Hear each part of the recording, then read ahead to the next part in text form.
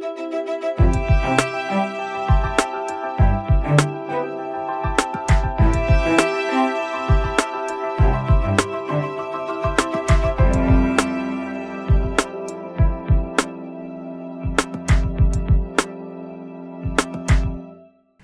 to Singled In, a gathering place for singles of the Church of Jesus Christ of Latter-day Saints in their 30s and 40s, also known as mid-singles.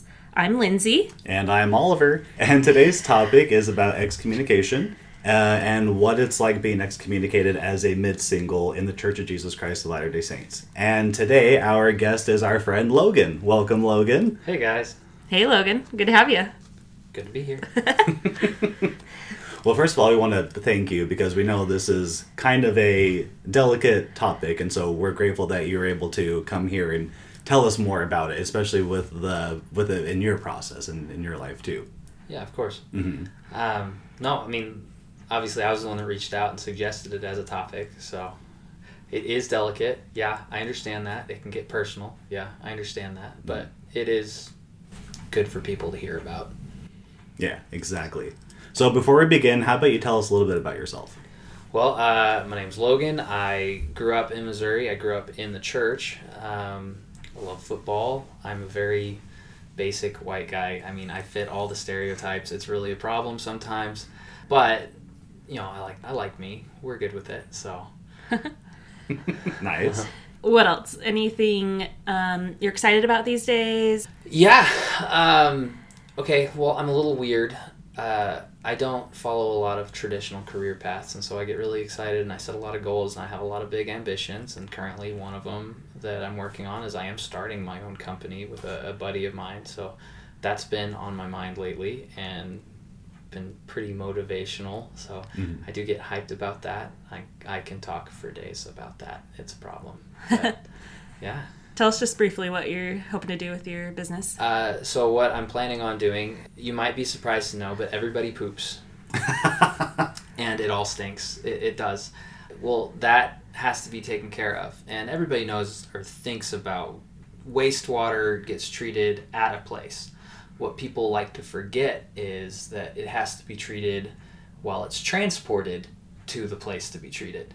And so what we're hoping to do is we have a proprietary chemical that can help with the odor treatment for cool. sewage in the collection system before it ever makes it to a wastewater treatment facility.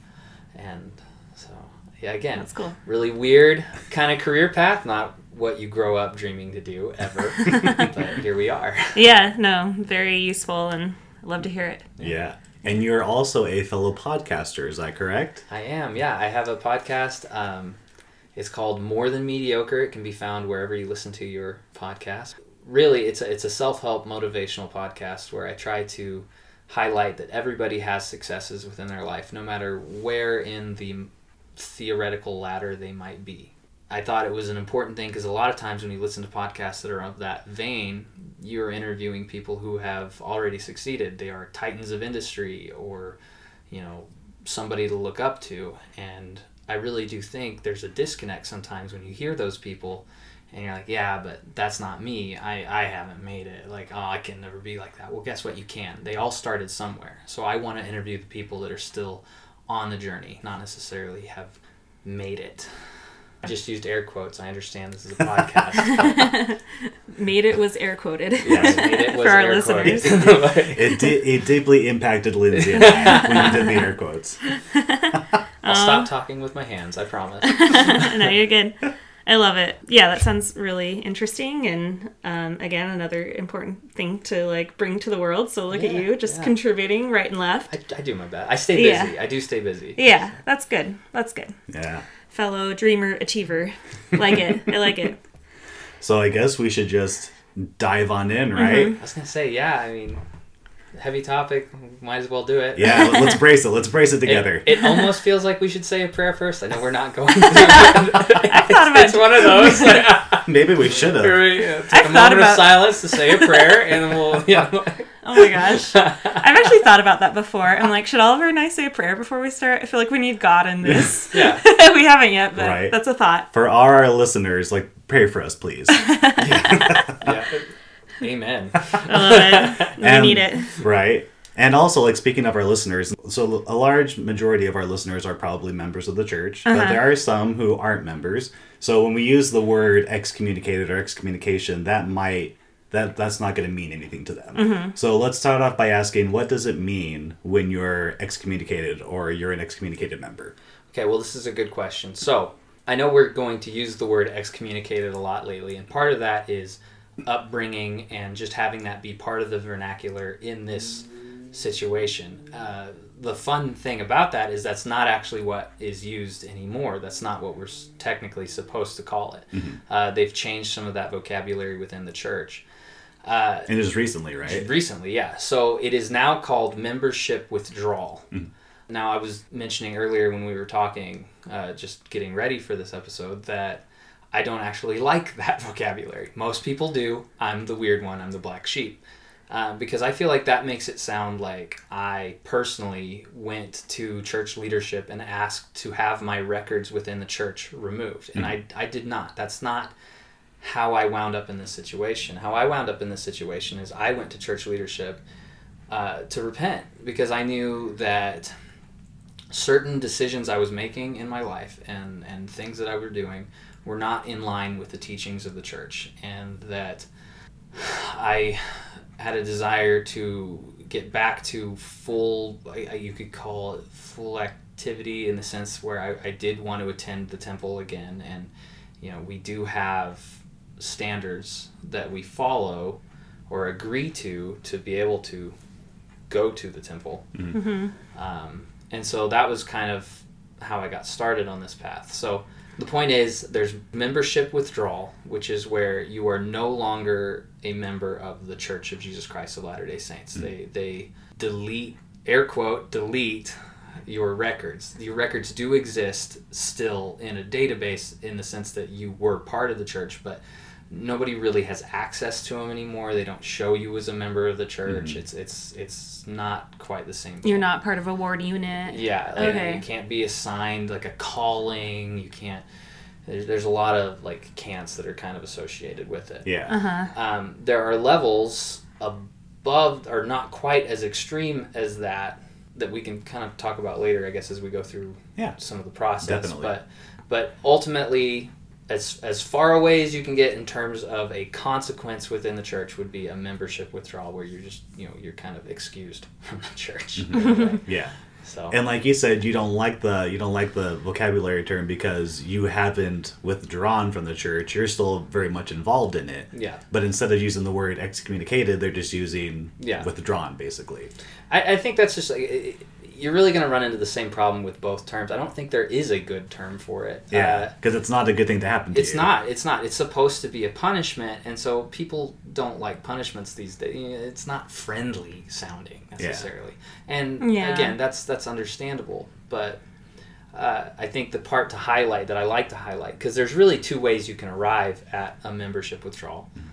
You can be somebody who is on your way out of the church, which does happen. People do leave the church, and that's fine. It's a personal everything with everybody. And that is one way to have your membership withdrawn. Leaving voluntarily. Yeah, leaving voluntarily, requesting to have that done. But there's other people like that are more in my situation, where it's not I'm leaving the church. It's I'm actually trying to get better at being in the church. And because of this decisions and choices that have been made, it's decided that the best road to get back to full activity and back to 100% would actually be to go through a period of having your membership with revoked. So, interesting. So it's almost like you have to it's like a clean slate. You're starting over. Yeah, you got to start all over again. Start from scratch. Gotcha. I guess we'll get into this as you talk about your story, but do you feel like the excommunication or membership withdrawal process is a useful one, or like an effective one for people? Is it archaic? I think it's case by case.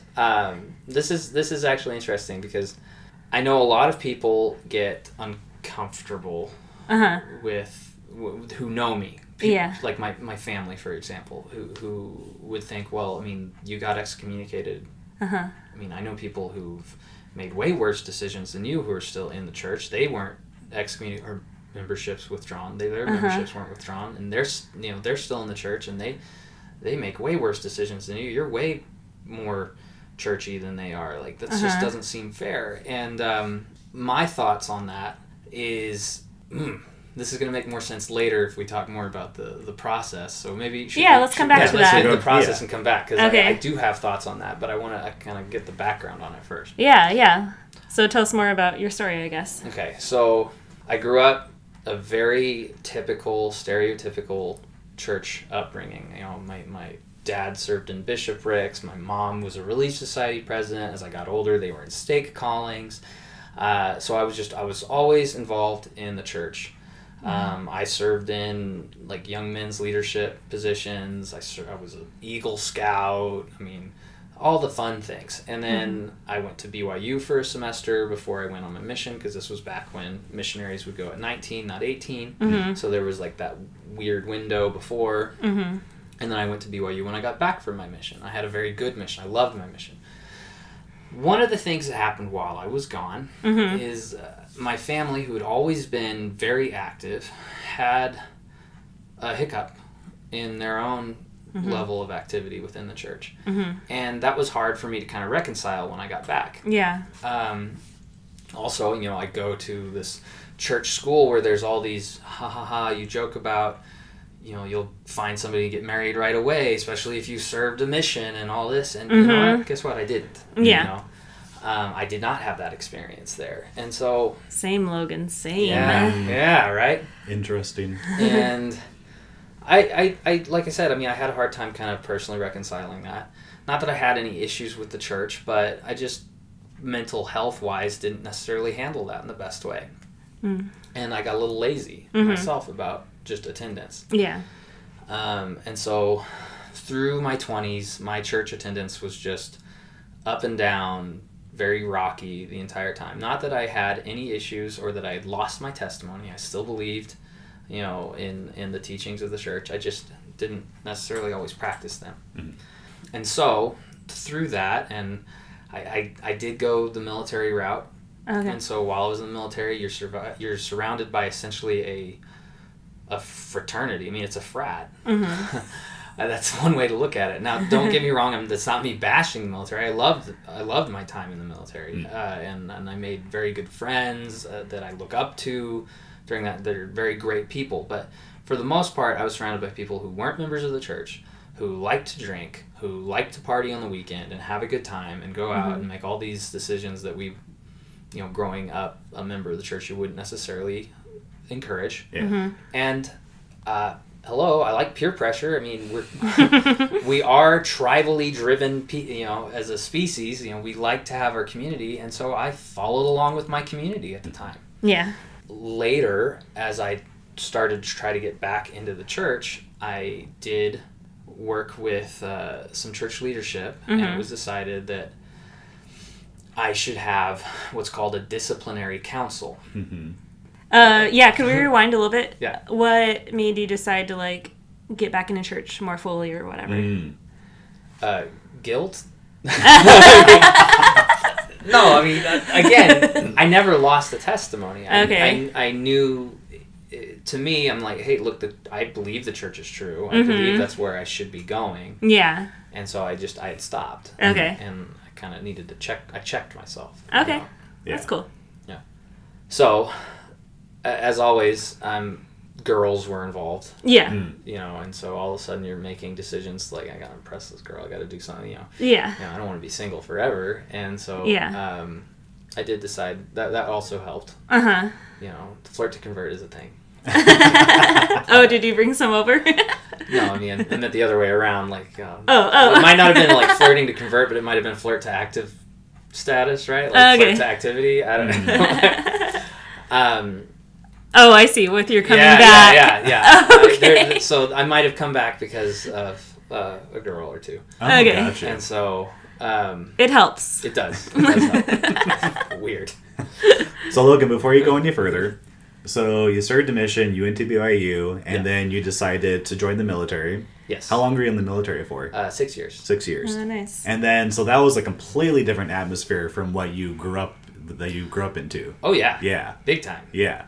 I think that also tied into why I kind of strayed so far, you could say, is because here I am in this different atmosphere, and I almost like wanted to prove a point, where it's like, hey, I'm not this clean cut blonde comb over. Oh, you're getting a lot of like attention, churchy boy, like so all of a sudden it was like, no, I kind of really did push into like, give me the tattoos, give me let's party, like, no, I can out party you, like, and I couldn't, but I would kind of try, but that was part of it. It was, it was such a varied experience in terms of atmosphere that I didn't like being lumped into that box of oh well, he's this goody two shoes. That probably involved like a lot of loneliness, rejection, things like that. I like what you said about the peer pressure. Like we are like evolutionarily programmed to fit in with a group, like for survival. Like ancestors would have like needed to be social and fit in so that they could have like food, warmth, all the things, because you couldn't like survive on your own. Yeah, absolutely. Yeah, that makes sense. Wow. So 6 years into the military, and then was it after you left the military that you decided you wanted to get back to church, or was it during that time in the military? There's a little bit of a crossover there towards the end, but yeah, I mean, it was right around the end of my military experience. So gotcha. Cool. And some friends helped you to get back. I did. I had a lot of very good friends. I had started going to a YSA ward. I was in Fresno, California at the time. Okay. And so I'd started going to a YSA ward. I had some friends that I was constantly hanging out with that were very good influences on me. And I was, at the time, I mean, there was Mutual still, and I was on Mutual, and I was dating somebody that was a member. And so those kind of influenced me, like, stepping it up a little more. Okay. Yeah. So that kind of came to a head for you. Yeah. Yeah. And for those of you who don't know, Mutual is a dating application for mostly members of the church. Yeah, it's LDS Tinder.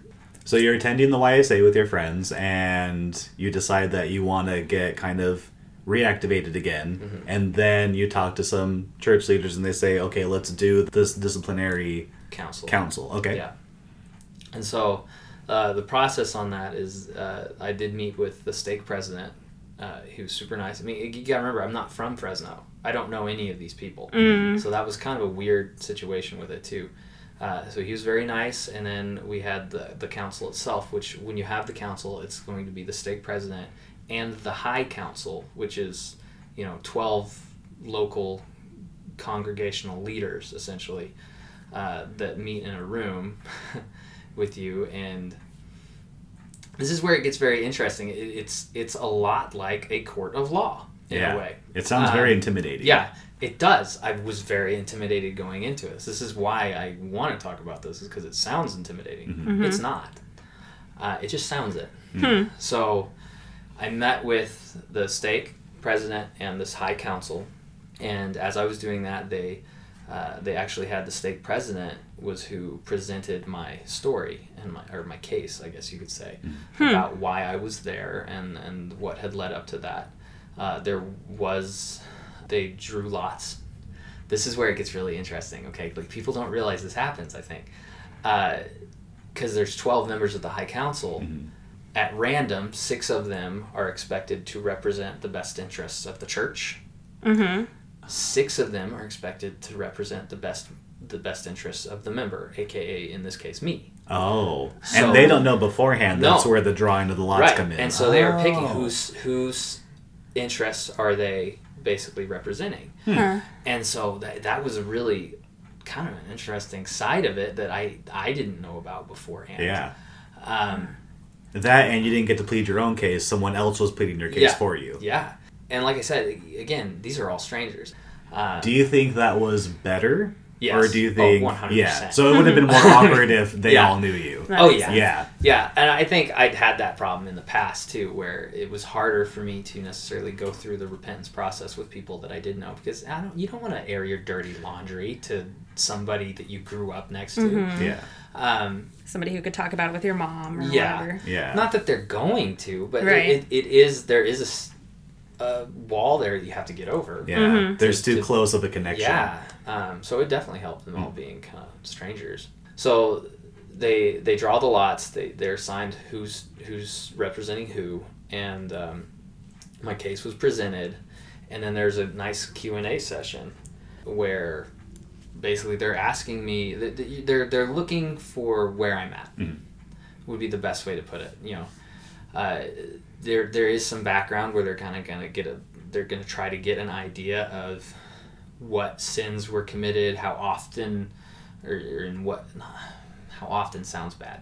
It's not like they're prying too much, because it could sound like they're prying. They're not prying. They're literally looking to find out, what sins were committed and how repentant are you feeling, and were others affected. So there's that. And then at the end of kind of that, it's explained to you what could happen next. And this is where I was saying we were going to circle back around. It'll make more sense kind of here. Basically, there are decisions that have to be made as to what the level of consequence is going to be. With the ultimate being, at the time, as it was known, excommunication. Yeah. But there's also, there's other levels. So there's probation. So there's formal and informal probation. An informal probation would essentially be like your bishop saying, hey, for 6 weeks don't take the sacrament and then you're good. Yeah. Okay. Formal probation would be essentially the same thing, but formal. There's really, like, to the best of that was ever described to me, there wasn't much of a difference, except for, one could have essentially be like in the hallway, the bishop saying, okay, you're good now, and the other would be more like hey, no, come meet with me. So there was that, and that was like kind of the lightest slap on the hand possible. There's disfellowship, and disfellowship is a lot like excommunication or membership withdrawal, in the sense that some of the things that you're restricted from doing are similar. So you're not allowed to have a calling or to serve in any capacity of a calling or assignment in the church at that time that you're disfellowshipped. You're not supposed to give any talks. You shouldn't be teaching any lessons. You're not supposed to pray for the congregation. That was an interesting one. So no public prayers. Yeah, so at church. No public prayers at church. I mean, obviously you can still pray. I mean, you're encouraged to pray. Yeah. Always, right? Yeah. You could pray for your family. Like, you could pray, bless the food at dinner time. Like, that's all fine. But, like, just in general, the congregation was like, no, not really. Yeah. So, random question. If you're at, like, an FHE activity and someone says, oh, we need someone to say the opening prayer, Logan, could you do that? Yeah. What do you do in that situation? It's awkward, but you just say no. You say pass? Yeah, pass. And obviously they don't know. Like, they're not trying to call you out. Yeah, it's the thing. It's not like you parade around with a sign. Yeah. I don't have a scarlet letter on my chest or anything. Like, I'm just, you just kind of like, you personally know this, and you're just like, I'm sorry, no, not tonight. Yeah. And you just let it happen. Yeah. And move on.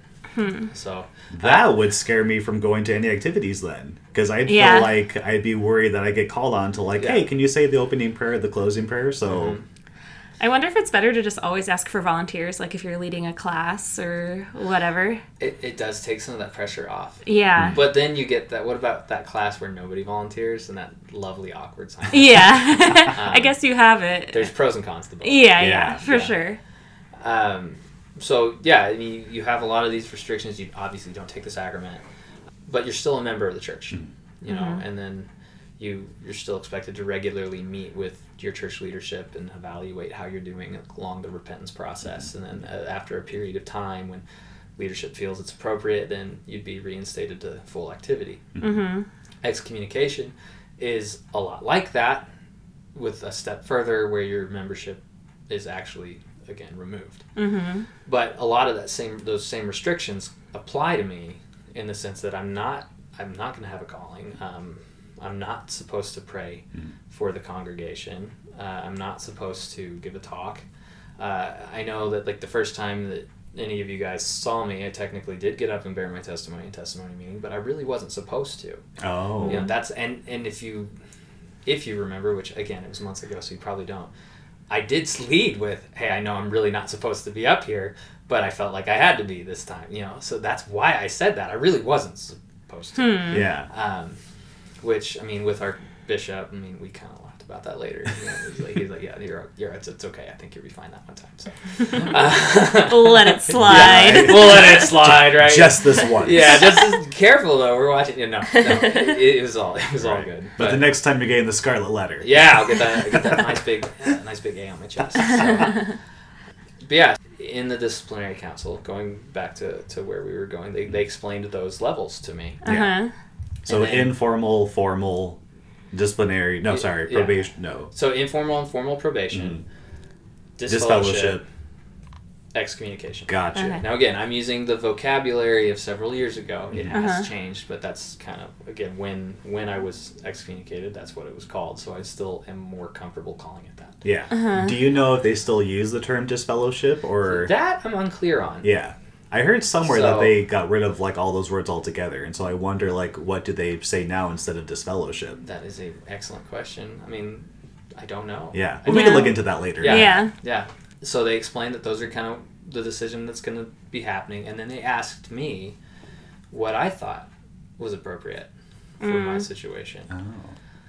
And I said I wouldn't be surprised if excommunication was the outcome, but I would prefer disfellowship, you know, because obviously who wouldn't, right? Yeah. You know, so like I wasn't, again, this goes back to what my mindset was at the time, is I wasn't there to leave the church. I was there to be more into the church. So obviously I don't want to actually leave the church in the process of getting back in.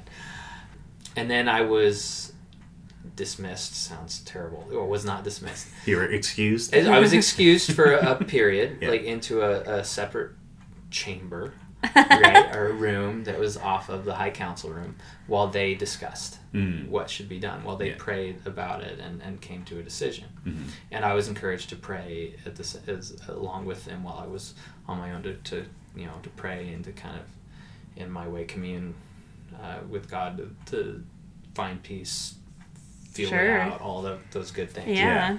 So they put you in a separate room, Yeah. and the 12 are in their own room. Yeah. The 6 that are with you and the 6 that are, I don't want to say against you, but the ones that were... But that's kind of what it is. Yeah. The 6 for and 6 against. Yeah. So. And it's up to them to decide whether or not, or up to them to decide what they're going to do with you, basically. Yeah. Are we going to disfellowship him, or are we going to excommunicate him, or are we just going to put him on probation? Yes. So how long were you in... How long did that take? Like, how long were you by yourself in that room before they called you in? Oh, it felt like forever. Yeah. I'm not really sure. It probably was only like 5 minutes. Oh, really? But it did feel like a long time.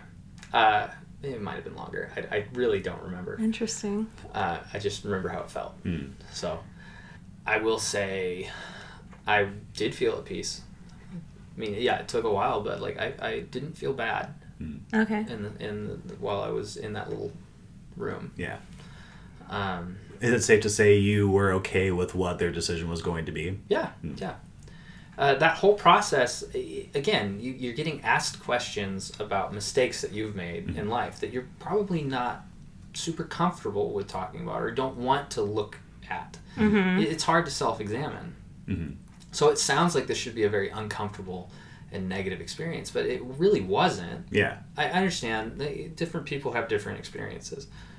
My experience was not a bad one throughout this. I mean, yeah, you have to do self-reflection. You have to admit some ugly things. But I felt at ease throughout the process. Yeah. They were gentle and friendly about it as they could be. Yeah. So going back into the room, then they bring you back in, they're going to tell you. And this is one of the things that really... Here's why I say disciplinary council shouldn't be taboo. Why we should talk about these things. There wasn't a dry eye in the room when I walked back in. Every single one of these brethren had clearly been feeling some things. Wow. And they sat me down and they explained, Brother Decker, we're sorry to do this, but we do feel that in your best interest. And I want to point that out. They said in your best interest. At this time, we feel that you should be excommunicated. We want to let you know that this is something out of love, and that every single one of us in here, we love you. And if it's okay, we'd like to all give you a hug which I know is like a little weird, but and again, I don't know any of these men. Yeah. And I walked around the room, and every single one of these men, with tears in their eyes, hugged me, told me they loved me, told me they cared about me, and that they wanted the best for me, and that if I needed anything, to let them know. They were very supportive. And at the end of all of that, then again, we went a little more over like some of the details of what that meant. The stake president told me, I'll write you a letter that kind of was a little more in depth, and that the standard practice is for there to be about a year since the last time that the sin was committed. And then you would be eligible to be rebaptized and to rejoin the church with stake leadership approval, and with, well, I say stake, that's not actually accurate, with first presidency approval. It goes all the way up to the top on that one. So that was kind of how that all played out. And again, like I said, I want to highlight, it was very clear that all of this was done in love. And again, I understand there's one-offs. There are cases where that's not the case. I'm not going to say everything's perfect. But in my case, I mean, it was very much a loving environment. So. Cool. Wow. Well, thank you for for being so open about this. Yeah. And these are, I'm learning some things because, like you said, we don't talk about this. And so, like, you explained this whole process to me. I'm learning a lot about this whole thing. Absolutely. Yeah, tell us more, like, what's happened since then, I guess. Okay. Yeah. So they tell you you're excommunicated, and Yeah. then they said after about a year, you can like go back to be right. So anyway, talk to us about what happened after that. So this is where it really lands on the shoulders of the member, aka I'm still an idiot that wound up in that situation. I like to call myself a recovering dum-dum. I'm still a recovering dum-dum. So it was on me. That was part of what I did notice about this whole thing is because I'm not a member of the church, at least personally, I felt like at that point my future within the church was now not on anybody else's shoulders. Now, of course, in the letter that stake president wrote me, it talks about him being there, willing to talk at any time I needed, and to continue to meet with the bishop of that area and to work with them. So it's not really what that is, but it's how it felt a little bit. I did feel I very quickly started self-isolating myself, which was a mistake. That wasn't what I should have done. Yeah. But I very quickly did kind of fall into that trap. That is a pitfall. Oh, because you were like going to church before, and then all of a sudden church became like this awkward place. Yeah. Like, I'm not even allowed to pay tithing. Like, that's really, that was a weird one to me. I'd gotten back into the habit of this. I was not proud of myself in the sense I was like bragging about it, but I was proud of myself internally, where it's like, I know I'm doing the things, right? Like there's things and I'm doing them. I'm checking the list. You're doing all the right things. And all of a sudden, the things were taken off the list. So that was weird. Yeah. For sure. But on top of that, I had tattoos. I'm not allowed to take the sacrament, so I'm always having to pass the tray. There's even a bit in there about not sustaining. Interesting. Oh, yeah. Gotcha. So it's like very visible. Yeah. And so that's tricky. It is. And there's some interesting things working with the bishop in our ward. I've shown him the letter. Yeah. And he's funny. He's super funny. He's like gone through the handbook and he's trying to find where does it actually say that's a thing, And he's like, wait, surely he's learning, Surely he must be He's a new bishop. He's a new bishop. So that's kind of, it's been funny. It's been fun with that. Interesting. And I'm sure things have changed since then too. Yes. Yeah. And that's the other thing. Like the policies and procedures. They're constantly being updated. So. Yeah. Can I ask something kind of random? Sure. I've heard people talk before about like being in the church or out of the church and like the difference with the gift of the Holy Ghost. Like that's something we get when we're baptized. So the thought is, like, when you're excommunicated or whatnot, you lose the Holy Ghost. Is that a thing, or has that been something that's impacted you at all? Yeah, no, it has been. I've actually had people get on me about this year, really just even recently, where I've had a lot of major life decisions that I've made in the last several years, really. Yeah. And I will find myself saying things like, oh, yeah, everybody tells you to pray about it, but, I don't actually have the gift of the Holy Ghost, so, like, what does it matter? It matters. You still pray. Mm-hmm. Yeah. The gift of the Holy Ghost is it's a gift. It's a beautiful thing that you have as a baptized and confirmed member of the church. But that doesn't mean the Holy Ghost goes away if you're not a member of the church. It just looks a little different. Yeah. But realistically, not that different either.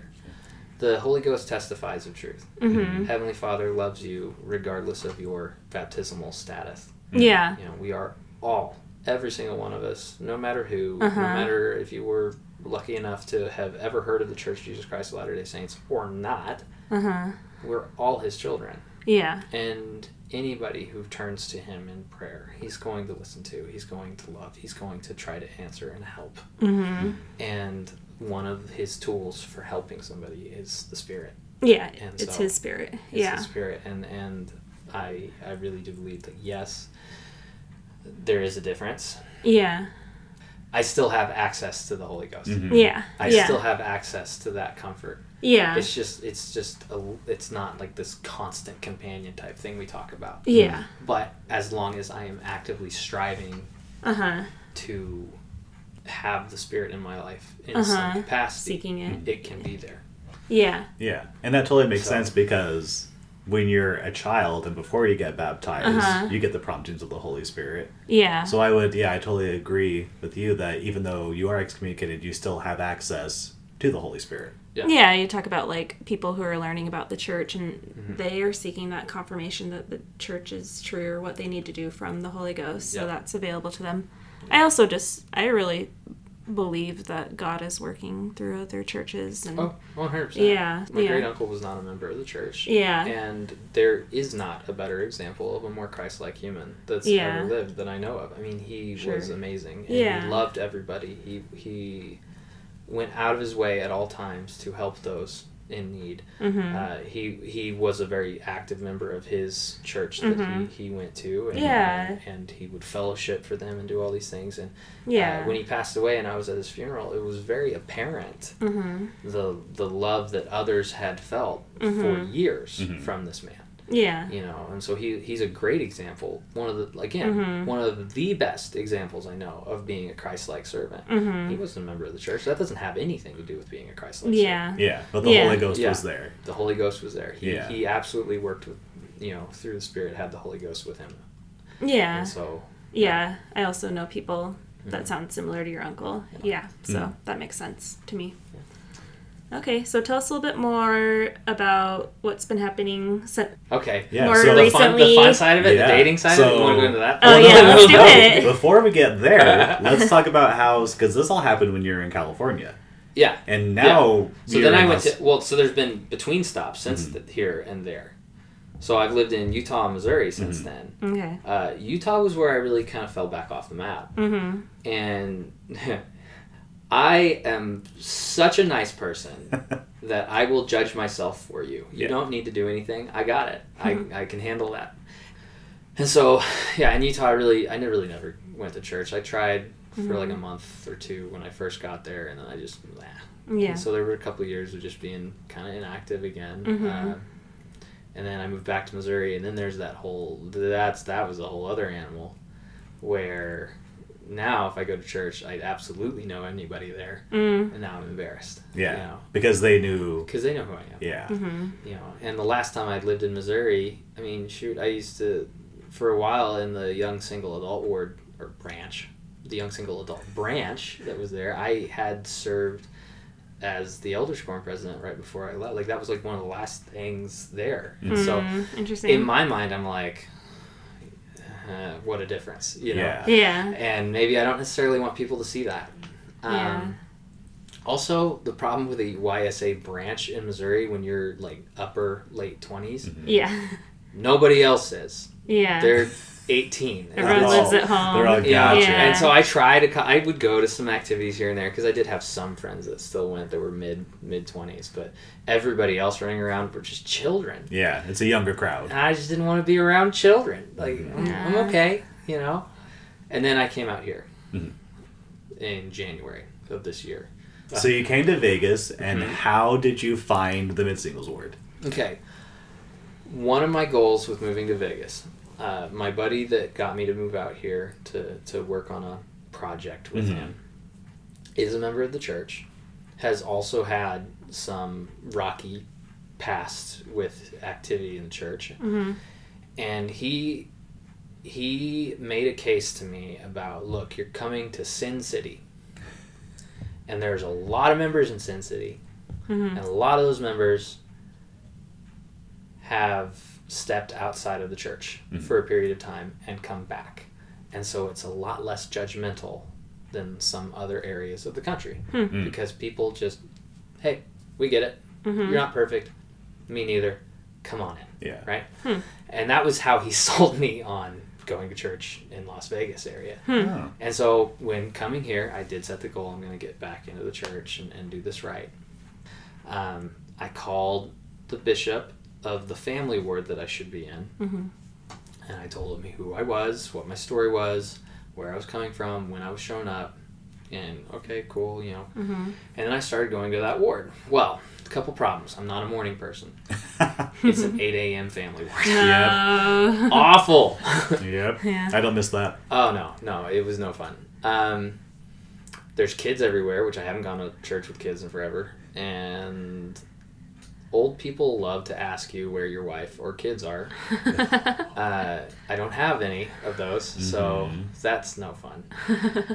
And on top of that, I knew I needed to start meeting with the bishop if I was going to do this right and start working on getting back to where I could be baptized again. And the guy would leave me on red. The bishop of the family? Bishop of the family ward. He wouldn't answer me. I'm like, I'd see him in church, I'd shake his hand, he'd be like, good to see you. Hey, we need to set up an appointment. Yes, we do. Okay, yeah, great. Well, we'll set that up. And I'd message him, and literally I could show you the text messages where it says red. Oh, no. With the dates. And I'm like, he never answered. Wow. So how long did you attend that family ward? A couple months.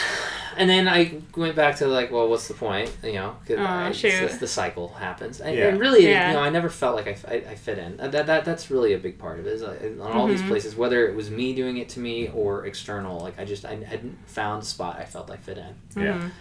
I looked up and I'm messing around on my phone, and I found that there is a mid-singles ward. Because I didn't feel right about going to a young singles ward. Because I'm 31. Yeah. So I know I'm aged out. Yeah. Yeah. That's the break-off point. Yeah. Yeah, and I know that there's some gray right there where you still get 31-year-olds that go to those wards. I thought it was fun. Your Bishop Cooper interview, the YSA Without Borders, was hilarious. He called them out. It's great. so true, though. Someone had to say it. Yeah, somebody had to say it. But the problem is, I'm not technically a member because I'm excommunicated. And so to me, I'm like, well, I feel like I shouldn't. Okay. Because of my situation. Oh. Yeah, I felt like, okay, now I'm really crossing lines there. Yeah, because again, what's the point? Yeah. And so I'm sitting in this family ward, and I'm like, whoa, there's a mid-singles? I'll go check that out. And I don't think I've been as depressed as I was that night in a long time. So I go to the mid-singles, and I'm sitting in the back corner, back left corner, and I don't remember who talked. I remember very few things. What I remember is it was awkward. Everything, the air felt heavy, stale, desperate, terrible. I'm back there judging the crap out of the ward, just so bad. And well, I won't call anybody out, but... Do you remember if it was fast and testimony meeting? It wasn't a fast and testimony. Okay, because it could have been a lot worse. Yeah, I guess it could have been a lot worse. Well, you say that. We'll come back to the fast and testimony. Yes. Because my second Sunday was a fast and testimony. Yes, because this was your first. This was your first visit. My first experience with it. And I just remember not liking it. Yeah. It was awkward. It was very awkward. I, again, judged several people very unfairly. I was on my phone texting one of my best friends from back home, who knows my whole story, obviously. And we're making the joke about, I'm a recovering dum-dum. Wouldn't it be nice if you could just find a ward of recovering dum-dums to go to instead of this awkward whatever this is? And I, in this text message, was specifically calling out an individual, which this is why I'm not going to say what I was calling him out for, because I know who it is now. And they're super nice. Yeah. I like them. At the time, I didn't know who they were. Never met them, right? I was just questioning some choices he had made that day. and I do this to my friend who's just like, give him a chance. He might be the nicest guy you've ever met. Like, why are you judging this poor guy unfairly? And I'm like, no, I know all I need to know by blah, blah, blah, blah, blah. And he goes, listen, Logan, if you hadn't been an idiot through your 20s and gotten excommunicated, maybe you would have gotten married and wouldn't be sitting there like an idiot judging people unfairly. Maybe show a little compassion before you go judging people, because they could judge you right back. And I'm like, ooh. Well, insert knife and twist. Like, that hurt. You didn't have to be honest. Right. Like, a cold splash of reality. yeah. It was very, but that's how you know he's a good friend. Yeah. You know, he called me on my stuff, and it needed to be done. He was right, and I knew he was right the second he said it, so I wasn't mad at him. I was like, okay, I'm sorry. So fortunately, you came back a second time. I came back a second time. This is why I call it the second chance word. I didn't come back immediately. It took me a while. Because even though he said that, I still had no interest in being there. So I dipped out right after first hour. Somebody, I don't remember who was very friendly, tried to get me to steer me into the bishop's office. Like, they tried so hard to friendship. And I was just not having it. I ducked and ran and went and moped and wallered the rest of the day. So then Memorial Day weekend, I had some, again, life decisions that I was kind of wrestling with. And I talked to my mission president for the first time in a long time. And I talked about the church and me wanting to go back to church. And did you tell him that you were excommunicated at this point? He knew at that point, yeah. I felt very strongly after that weekend, I need to actually make an effort, and it hasn't worked in the family ward, and you know what, I might not like the mid-singles, I need to give them another chance. And that next Sunday I went, it was Fast and Testimony Sunday. Okay. And again, I go in, I'm texting the same friend. I'm back. I'm here again. Giving play-by-plays. I know. Oh, yeah. Live tweets. He was getting a live stream of this. Okay. And I'm like, I'm back. I'm here again. I prayed this morning that I would feel the Spirit, because I just don't feel like I've felt it in a long time. And I also prayed that I would not judge people harshly, because I know I can do that very easily. And that's when they announced it was going to be Fast and Testimony. I'd forgotten. That was the other thing. I'd forgotten it was going to be Fast and Testimony. The second they said that, and I realized, oh my gosh, it's first Sunday. Yep. I'm thinking in my mind, this is going to be the island of misfit toys marching across the stage. This is going to be awful. Okay, here we go. Buckle up, right? And Tyler gets up and bears a beautiful testimony. Yeah. About repentance and about forgiving yourself and coming back to church and doing those things. And then a girl that wasn't supposed to be in the ward, that was like from a YSA ward but had missed her sacrament meeting, she gets up and she talks about the difference in crossing the Jordan River, where the Lord parted the river, and the difference between I'm going to forget the name of the river. Crossing the Red Sea? No, the Pioneers. Susquehanna? No, the Pioneers with the river and the Mississippi or Missouri. The Sweetwater. Crossing the Sweetwater River, and how, you know, those saints were given the saints that were given the strength to help get all the saints across the Sweetwater, and how it was like those young adult boys. It was super cold, and super cold and harsh and terrible, and they all died from complications eventually, and she talked about the difference between how life sometimes, you know, when the Lord answers prayers or does things, sometimes it's like crossing the Jordan, sometimes it's like crossing the Sweetwater, and Julia got up. I mean, just all these people got up, and what kept being very apparent is they were all so on topic with me that day.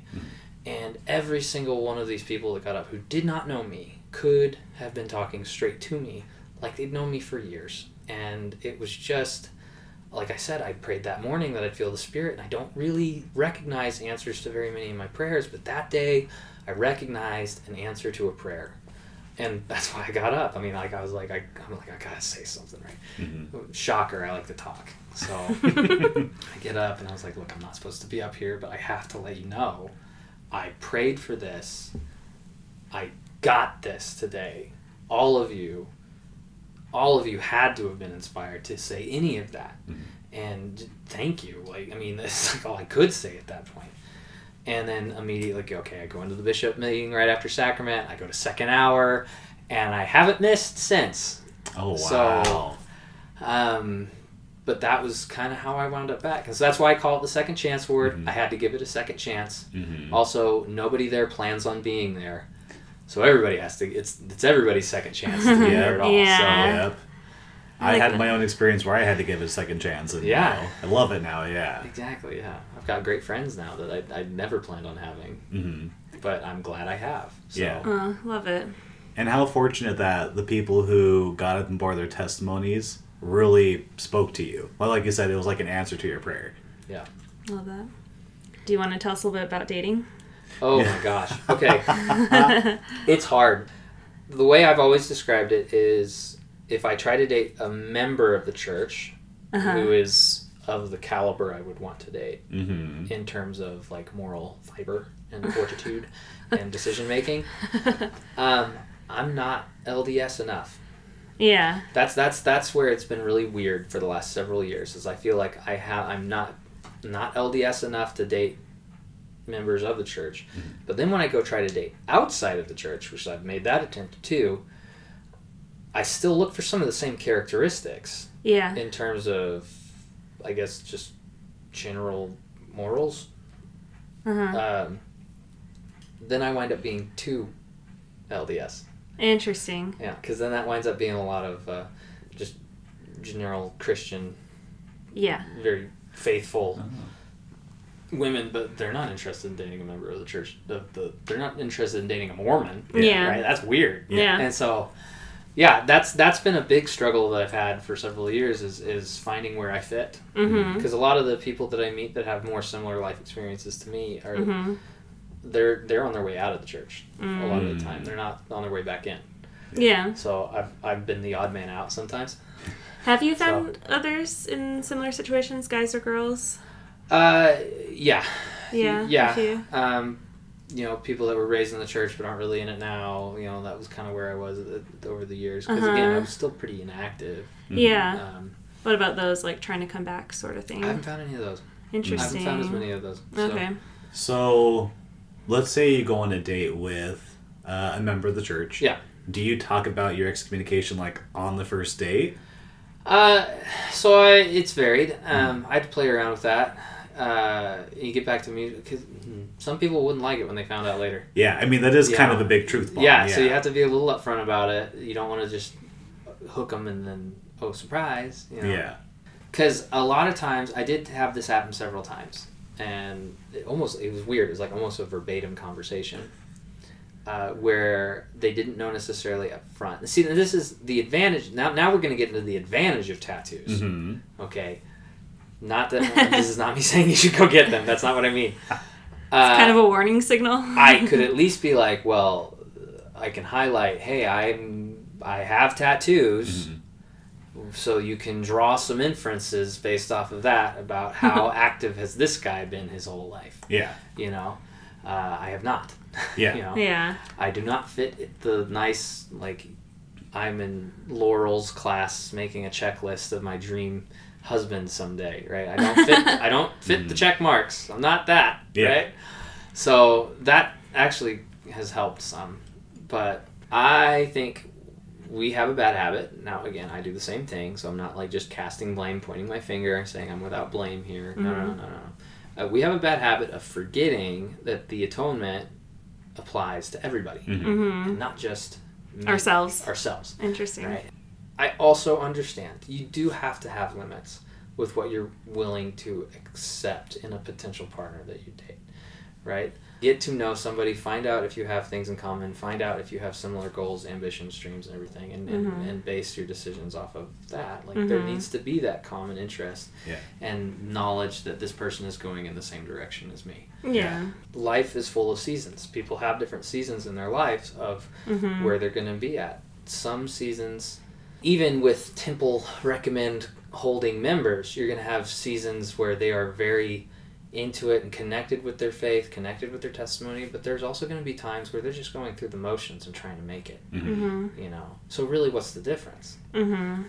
I keep thinking about your comment where you said you go on dates with members and they're 2 LDS, and then when you go on dates with non-members, you're the person who's 2 LDS. Yeah. Lindsay and I talked about a couple weeks ago about what it's like dating inside of the church and outside of the church, and that's a commonality right there. Yeah, it's for sure. It's a hard one. Yeah, religion in any conversation, especially in the dating world, is it's a touchy topic. I feel like even that's tricky. I mean, you just can't predict the future, and so I'll have friends who are married where their spouse is like on their way out of the church, or they're on their way out of the church, and that's not something they like anticipated when they got married. So that's something I've thought about too with dating. Like, I'm dating someone who's not a member of the church and doesn't or have plans to be, and I think that's just like figuring out, okay, what do I need in the relationship? What do I need in my own life? How can this person support me despite those differences? I mean, that brings up some good points then too, because I mean,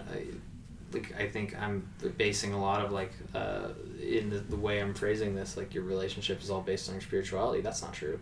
You know, you're right. There are a lot of needs in a relationship. So you know, some people are fine handling their spirituality and their faith as a very personal thing that's just theirs, and really even it is. That's true. So no, that's a good point though. Like not that it's easy. Like, we've come a long way in terms of like how we work together on that, and there's still a lot of unknowns, a lot of questions. So I mean, get it. But it's a path that can be walked. Yeah, it's a path that can be walked. So yeah, for sure. This conversation has been super enlightening for me, just because as a gay member of the church, this is potentially a path that I could be going down. Yeah. And so, listening to your experience and how like the excommunication process works, it definitely has opened my eyes and my mind of what could potentially happen to, I don't know, someone like me who is a gay member of the church, who maybe decides to leave to find love. Right. So this is, like you said, like situations are different it's different for different people, and so like the whole time you were talking, I was thinking to myself like, okay, like this is, I don't know if this is going to be the same for my situation or for another person's situation. Part of this experience for me has really highlighted mercy, and I really do think that we will be surprised by how everybody is rewarded, and where justice falls, and what the afterlife is going to look like for all of us, because we are all loved. I know that much, you know, that God loves every single one of us. And so with that, I think you're fine. So I think God loves you. That's what I think. And so that's a perspective I think I've really gotten from this, is I've tried to remember to love everybody. Again, I know I can be really judgy, but I'm judgy about like people's fashion choices, not necessarily their life decisions. Yeah. So that makes sense. Like, nobody is saving themselves. Nobody is getting themselves to heaven. Like, that's just not an option. But everyone is being saved by the Savior. Yeah. So it would make sense that mercy is like the key in this. That's the whole plan. It's a plan of mercy. What do they call it? The plan of mercy. This is another name for it. It's not just a plan of salvation. It's a plan of mercy. Yeah.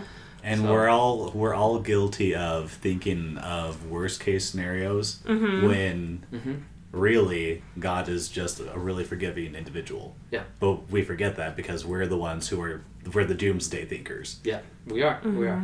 That does not mean justice will not be met. That is not what I am saying in any means. I just mean mercy will be shown to everybody in a capacity. Yeah, this has been really interesting. I feel like there's probably way more we could talk about with much. this. Like, I feel like when I think about excommunication, or what are we calling it now? Membership withdrawal. Membership withdrawal.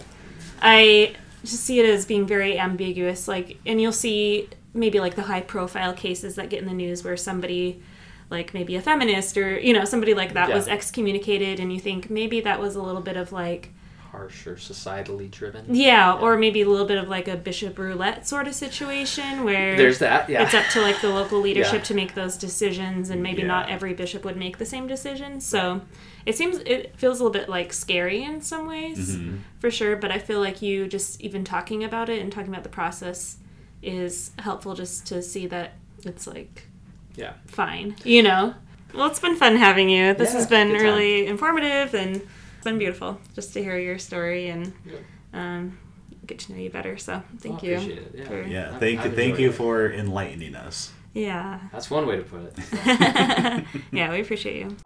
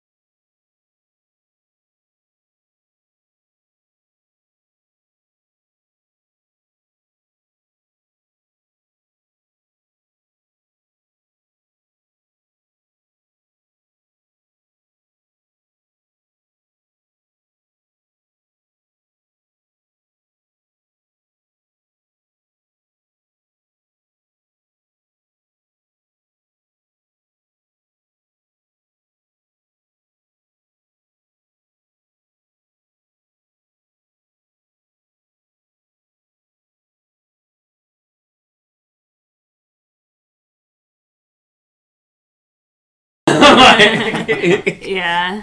You mean Brian? No. Logan. Oh. What? Yeah, I'm okay with that. Yeah. It has been funny in the ward because people don't really know. Yeah. Like the Elders Quorum president, whose name I just spaced. Nick Miller. Nick Miller, that's right. He came up to me the other day and he was like, "Hey, I really liked your comment in Elders Quorum. Would you be interested in teaching a lesson?" And I go, "You're going to have to ask the bishop if I can or not." The answer is yeah, I will. Yeah. Ask him if I can. He'll probably say no. If he says yes, let me know. Yeah. I don't care. I don't know. Yeah. So. That's cool. That's exciting.